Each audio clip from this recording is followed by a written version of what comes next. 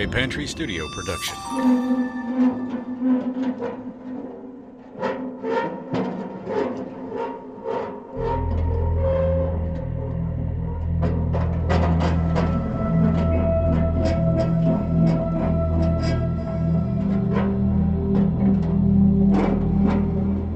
These are the Mountain Mysteries Chills. We hope you'll get into the fall spirit.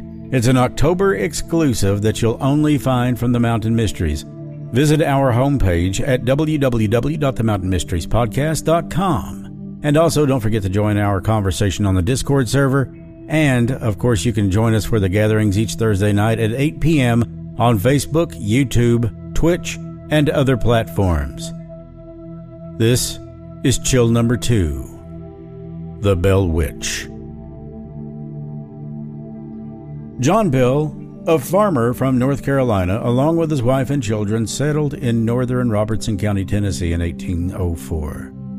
Their farm consisted of 320 acres of rich farmland that laid along the Red River. Well, they lived a quite peaceful life there for about the first 13 years. They were members of the Red River Baptist Church, where John became a deacon. The family grew and became somewhat prosperous. In the late summer of 1817, something would happen that would change their lives forever. Some members of the family began seeing strange-looking animals around the property. The haunting began sometime in 1817, when John Bell witnessed the apparition of a strange creature. It resembled a dog. Bell fired at the animal, but it disappeared. John's son Drew Bell approached an unknown bird perched on a fence that flew off, and he stated it was of extraordinary size.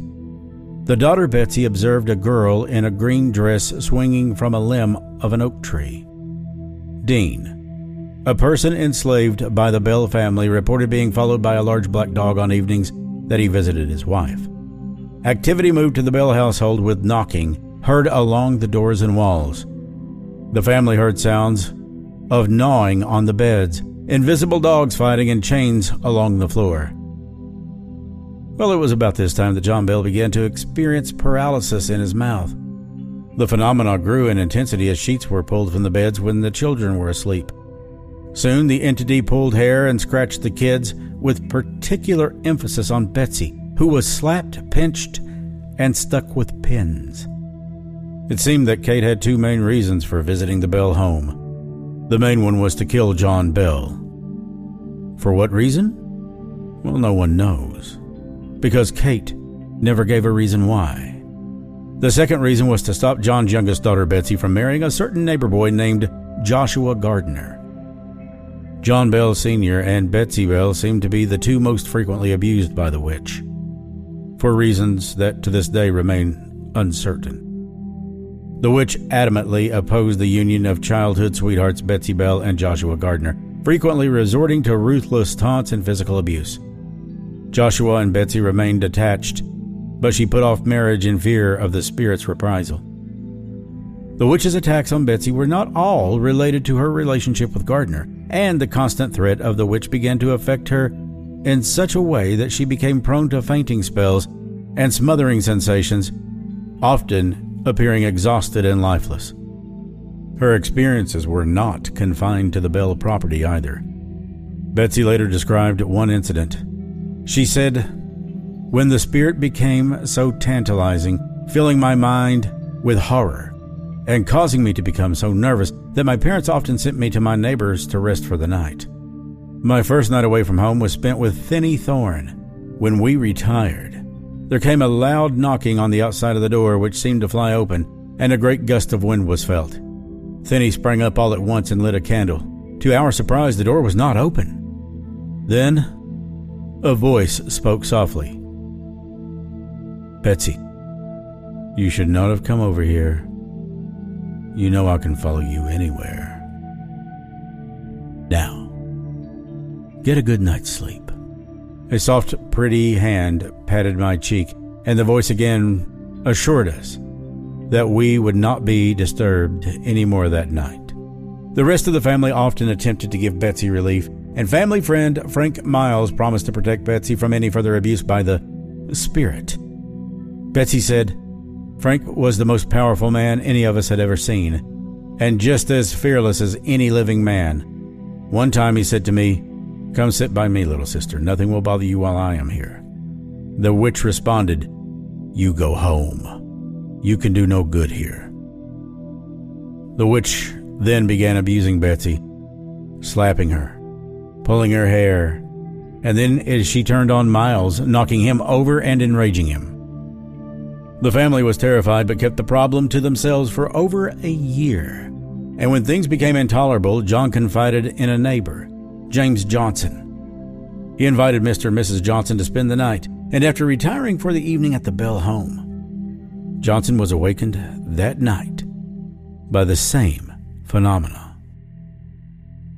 That morning, he told John Bell that it was a spirit just like in the Bible. Soon, word of the haunting spread, with some traveling great distances to see the witch.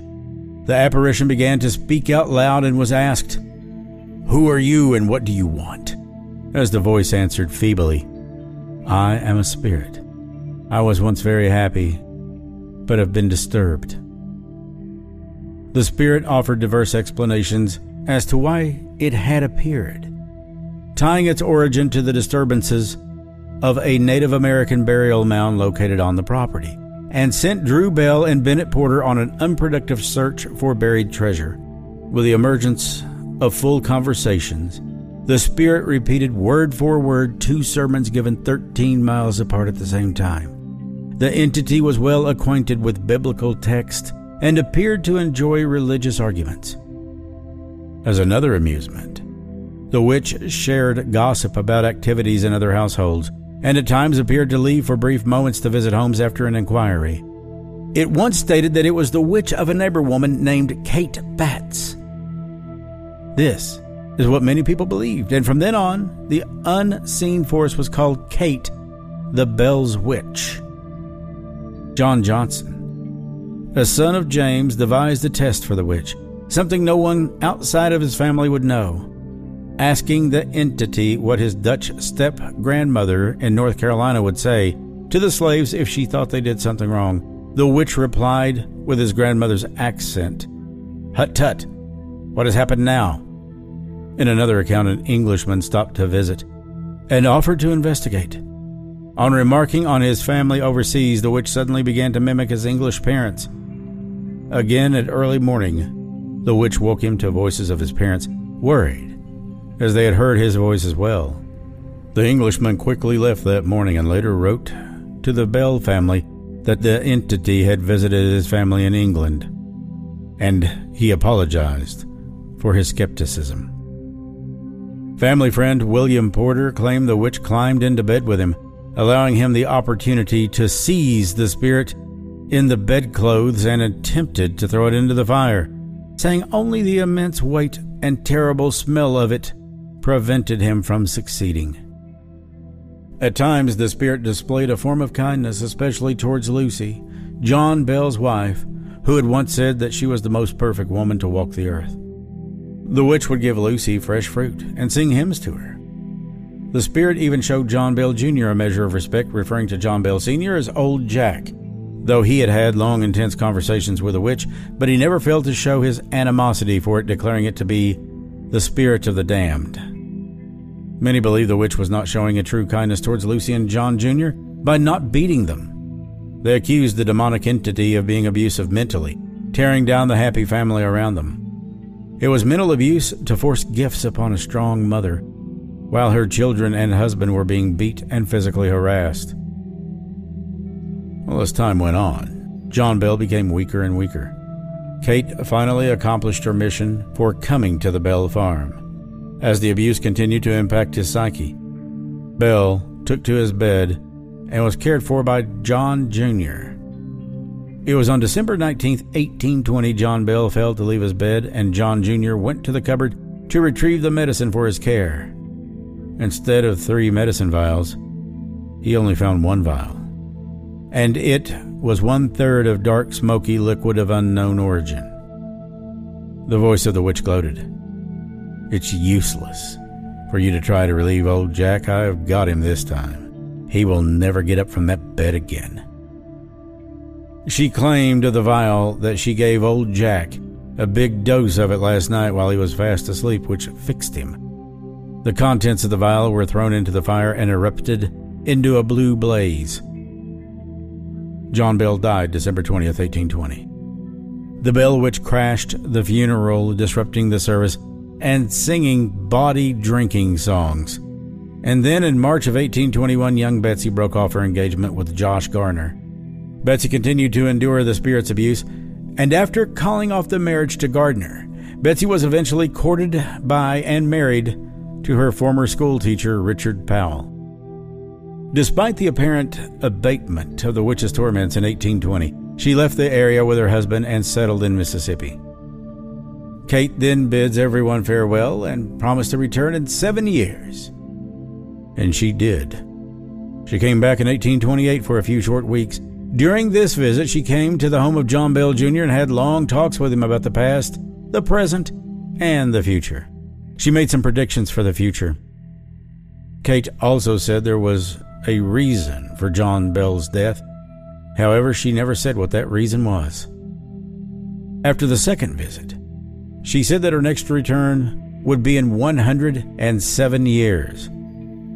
That would have been 1935. But some believe that she, Kate, never left the area at all due to the strange things that have continued to occur in and around the town of Adams and the Bell Witch Cave over those many years.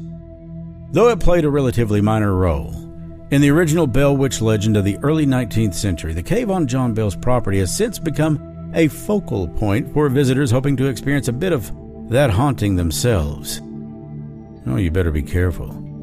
You may get what you ask for. Several incidents occurred near the northwest corner of the Bell farm. The cave incident involved a little boy who accidentally got his head stuck between two rocks. After the child had yelled for some time, the entire cave lit up and invisible hands tugged at his legs. Well, his head was freed and he was pulled all the way back to the cave entrance by Kate. There is other history associated with the cave as well, and it's registered as an historic site. It was added to the National Historical Registry in 2008.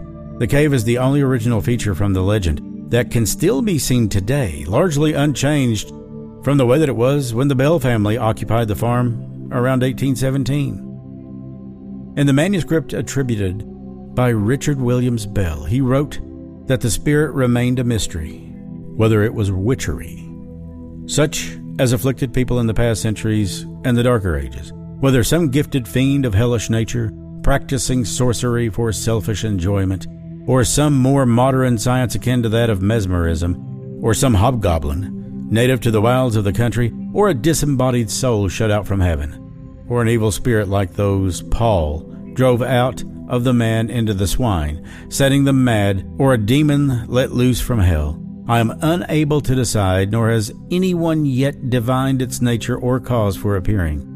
And I trust this description of the monster in all forms and shapes, and of many tongues, will lead experts who may come with a wiser generation to a correct conclusion and satisfactory explanation. A Pantry Studio production.